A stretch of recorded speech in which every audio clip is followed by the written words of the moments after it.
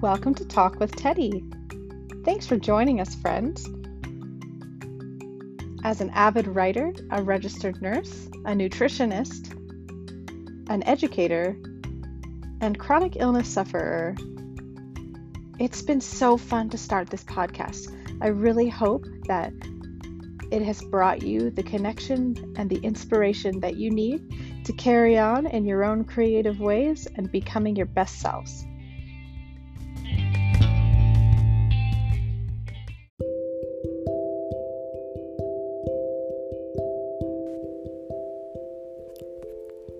Hello, everybody.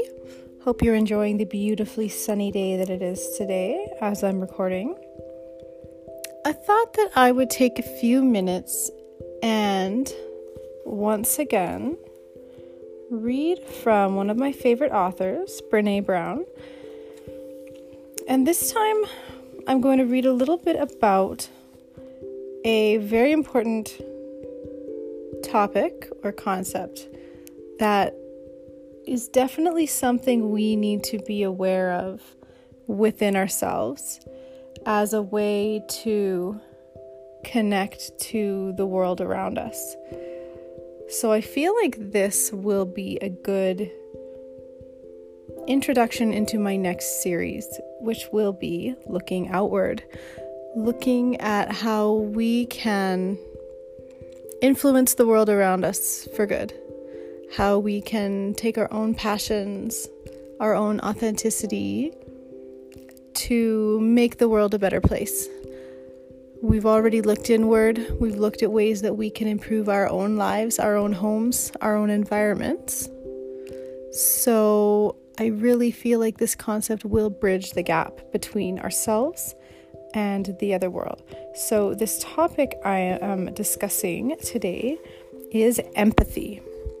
So Brené Brown, in her book, Dare to Lead, talks a lot about empathy. So this episode will possibly come across as me reading some things, because that's exactly what I'll be doing.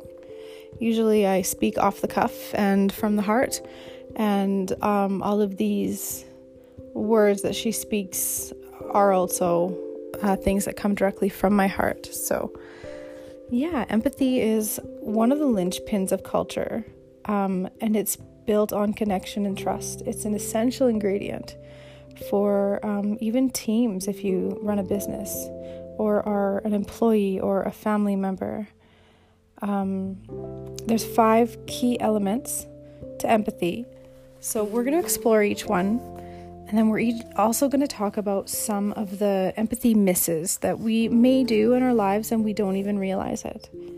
So empathy is not connecting to an experience, it's connecting to the emotion that underpin an experience. So the empathy skill number 1, or the first element, is to see the world as other people see it, or perspective taking. And I think we all understand what that means. So Brené Brown says, we see the world through a set of unique lenses that bring together who we are, where we come from, and our vast experiences. Our lenses certainly include factors like age, race, ethnicity, ability, and spiritual beliefs, but we also have other lenses that shape how we see the world, including our knowledge, insights, and experience. Our take on the world is completely unique because our point of view is a product of our history and experiences. This is why 10 people can witness the same incident and have 10 different perspectives on what happened, how it happened, and why it happened. So one of the signature mistakes with empathy is that we believe we can take our lenses off and look through the lenses of someone else. We can't. Our lenses are soldered to who we are. What we can do, however, is honor people's perspectives as truth, even when they're different from ours. So children are receptive to learning perspective-taking skills because they're naturally curious about the world and how others operate in it. So we almost need to take a childlike stance in that. Those of us who were taught perspective taking skills as children owe our parents a huge debt of gratitude.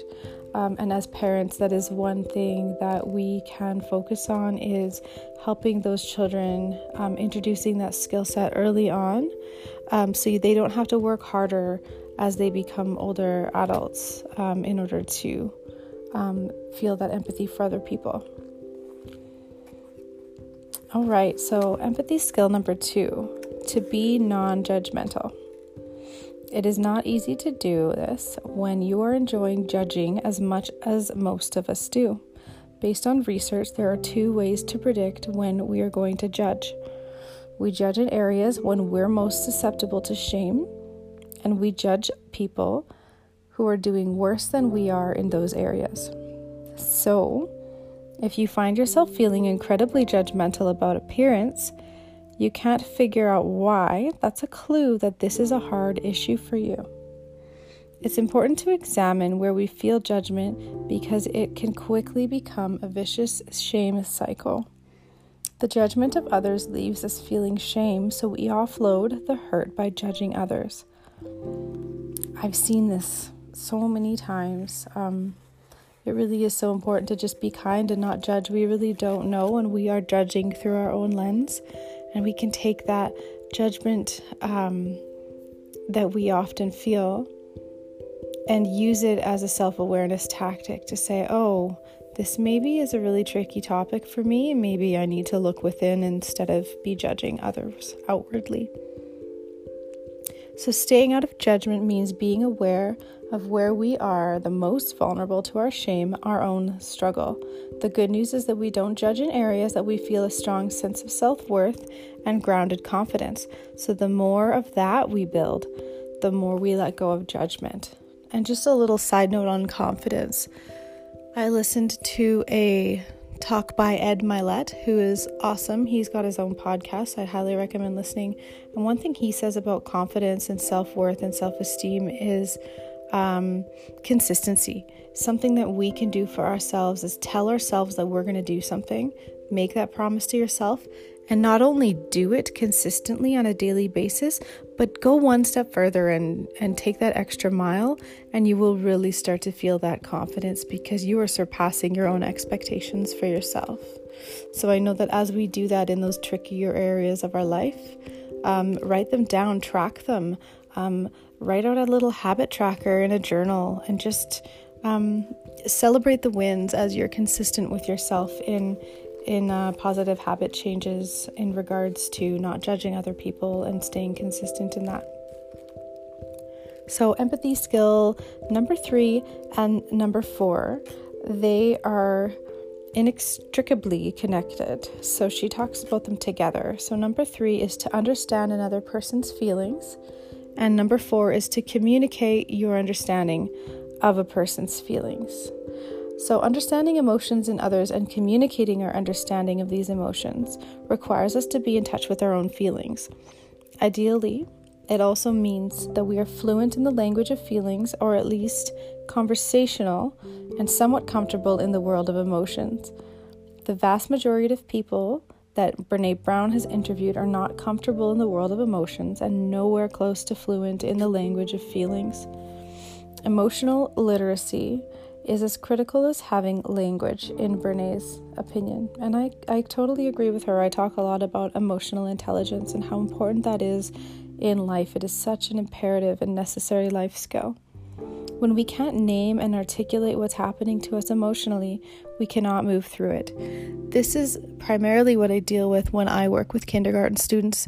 They're just coming into an environment with a lot of other kids, a lot of new things to see, smell. Their senses are on overload, and it's brand new, and they're just babies, and a lot of them have not quite developed the language and the knowledge of all of the different emotions that we're feeling. So a lot of the time with my work as a behavioral strategist in schools is I am helping them label these feelings and name them, and helping them to communicate, even making little visual stories for them, taking pictures of themselves when they're feeling different things to help them understand and learn and teach them what these different emotions are that they're feeling. So communicating our understanding can feel like the biggest risk because we can get it wrong. And not if, but when we are off base, we need the courage to circle back. So it's tricky. It's tricky checking in with yourself and having that self-awareness to say, no, I'm not feeling sad. I'm actually feeling angry. I got that wrong that time. That's okay. Sometimes when you're feeling angry, what it comes down to is, you're feeling hurt deep down. It all comes down to you're feeling a little bit sad and a little bit hurt. So you're portraying that as anger.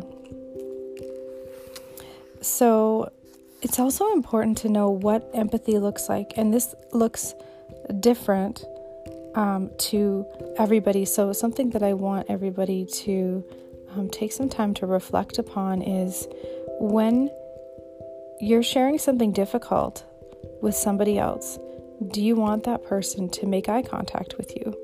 Do you want them to look away? Do you want them to reach out and hug you? Or do you want them to give you space? Do you want them to respond right away? Or do you want them to stay quiet and just listen? I know this is a really important relationship skill because spouses are often very different in this, and we need to learn what our spouse's preferences are for these things. And that takes time and patience and open communication about things like that. So those are some of the skills. Now I'm going to talk a little bit about some empathy misses. That's what she calls them. It's an empathy miss. So these are mistakes that we can often make when we are trying to practice empathy. So an empathy miss can be sympathy versus empathy. Now, sympathy means you're saying, oh, I'm so sorry. I can't imagine how hard that is. Now, empathy is feeling with people. The imperative word there is with, where sympathy is feeling for people. Empathy fuels connection. Sympathy drives disconnection. So when we peer over the edge and say, I see you, and then we climb down with the confidence that we can get back out. I know what it's like down there. You're not alone. Of course, you don't climb down without your own way out. Jumping into the hole with no way out is enmeshment. Jumping into the struggle with somebody while maintaining clear lines about what belongs to whom is empathy. So without maintaining those clear lines, she calls this enmeshment. I would call that codependence. So sympathy, on the other hand, is looking over the edge of the hole and saying, oh, it's bad, that looks terrible, so sorry, and then you keep walking. So the two most powerful words when somebody is struggling is me too. That says that I may not have the same experience as you, but I know this struggle and you're not alone. Whereas sympathy would say, wow, that's bad. I feel sorry for you. I don't know or understand what this experience is like, but I'll grant you that it looks pretty bad and I don't want to know. So we need to be careful with that, and we need to use the right language, and we need to say, I get it. I feel with you. I feel sorry is not maybe the best words. So an empathy miss number 2 is something Brene calls the gasp and awe. So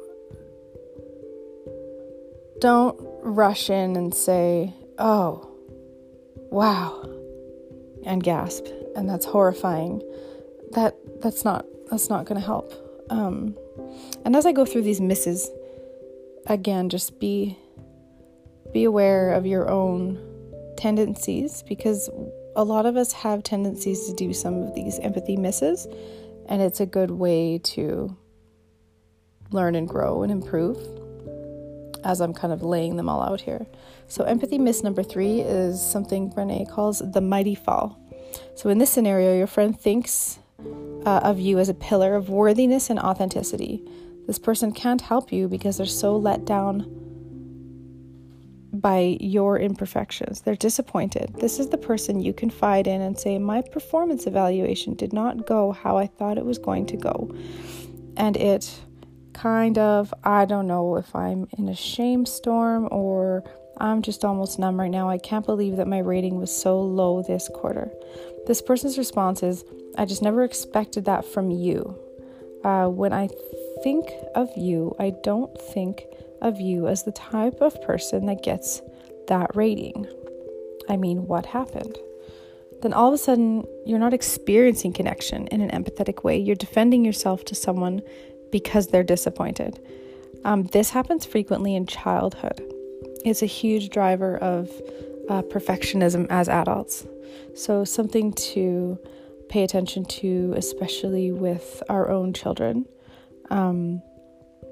Try not to display that disappointment in them and that high expectation that they didn't meet. So empathy miss number 4, the block and tackle.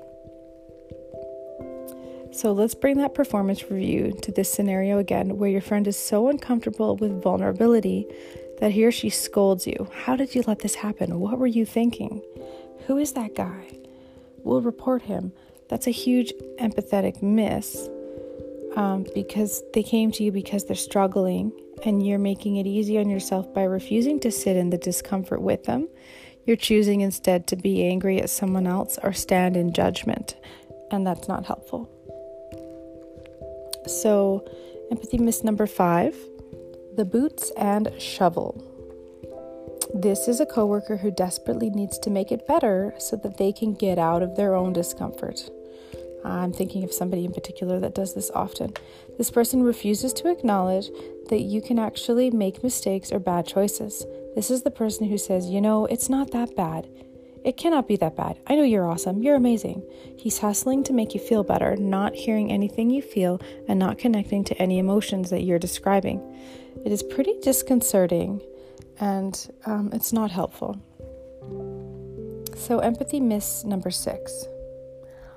If you think that's bad, this person confuses connection with the opportunity to one-up. That's nothing. Let me tell you about my performance evaluation in 1994. It gets dicey with comparing and competing. The most important words you can say to someone are "me too," "you're not alone." It's different from "oh yeah, me too, and I had it way worse off." I know a few people like that as well. I think I fall into that category sometimes as well. It's easy to try to practice empathy and you share your own story and then you look back on it and say, oh, I hope they don't feel like I was trying to one-up them or make it sound like I had it worse off. Because don't get me wrong, I've had a lot of hard things happen in my life and I have overcome them. So I hope that I don't ever come across as trying to make it seem like I have it worse off than other people. So that's pretty much all I was going to say in regards to empathy and empathy misses. I hope that you have learned something or heard something that was inspiring, that you can take back and work on for yourself. I think I'm going to play this episode at the very conclusion of the Looking Inward series, because as I said at the beginning of this one, this is such a good bridge between looking inward and self-reflecting and being self-aware and gaining that insight that you need to then bridge the gap or walk that bridge over into connecting with other people and feeling empathy for other people. And as we feel empathy for other people and we see that need in other people, that's where we can then look outward and help people. And that's going to look different for everyone, depending on your own passions, your own values, your own beliefs. Everybody has a passion at something. Maybe that's a business that you've created, or a book that you want to write, or a workshop that is in the works. There's your little hint drop from me. I will be eventually doing some women's wellness workshops where I help you to look inward and really reflect upon your own belief systems, your own values, what has changed over the years, what is meaningful to you, what makes you tick, what makes you wake up in the morning and motivated to help help other people, because really what this world comes down to is how can we make this world a better place by helping other people. And walking that bridge to empathy will allow you to then look outward and make the world a better place, and take that passion and create something meaningful where you can serve other people on a daily basis. Maybe this is your career choice. Maybe this is a side hustle where you help other people by replacing toxins in their own life.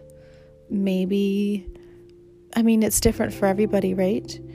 I know myself, as I've been stuck at home with this self-isolation, I have taken a really good hard look at the products that we're using on ourselves, on our surfaces for cleaning, our nutrition, things like that. And we've made a lot of really good changes. And Young Living, the company, has helped us do that. We've incorporated a lot of essential oils. We've incorporated a lot of their natural cleaning supplies and laundry supplies. And we have incorporated some of their healthy supplements into our daily consumption for better wellness and health and heart health, and things that we all need to be paying better attention to, because without health, we really don't have much in this life to look forward to. So I hope that you can look inward and find something that you're passionate about. Maybe it's your family. Maybe it's something that you want to be able to provide for your family. I can't tell you what it is. It's something that you have to discover for yourself. And during one of my wellness workshops, I can help you do that through some exercises and reflective moments and activities and things like that, and a workbook. I'd love to help you do that, because that is a passion of mine. That's one of the reasons that I started this podcast. Is I love to connect with other people and kind of meet people where they're at, and hopefully help them become a little bit better. And you can always follow my Instagram handle at Be a Little Bit Better for updates about this podcast. If you have enjoyed the Looking Inward series, I please request that you leave us a review. Share it with your friends, share it on your social media, share your favorite episode. Tell me which episodes or which concepts have really made a difference in your life. That really makes my day when I hear from people that it is making a difference for them and has really helped them learn and grow and become a better person, because that makes me feel like what I'm doing is all worthwhile, and that's a real motivator for me. So with that being said, I hope you all have a fabulous day. Hope you can take some time to reflect, take some time to write things down, write down what makes you tick. I'm in the middle of writing my book and creating a workbook for the women's wellness workshops that I plan to start up, depending on this pandemic, possibly at the end of this year or in 2021. So stay tuned with that. Again, follow me on Instagram at Be a Little Bit Better for more information and details for that coming up in the future. Have a good one.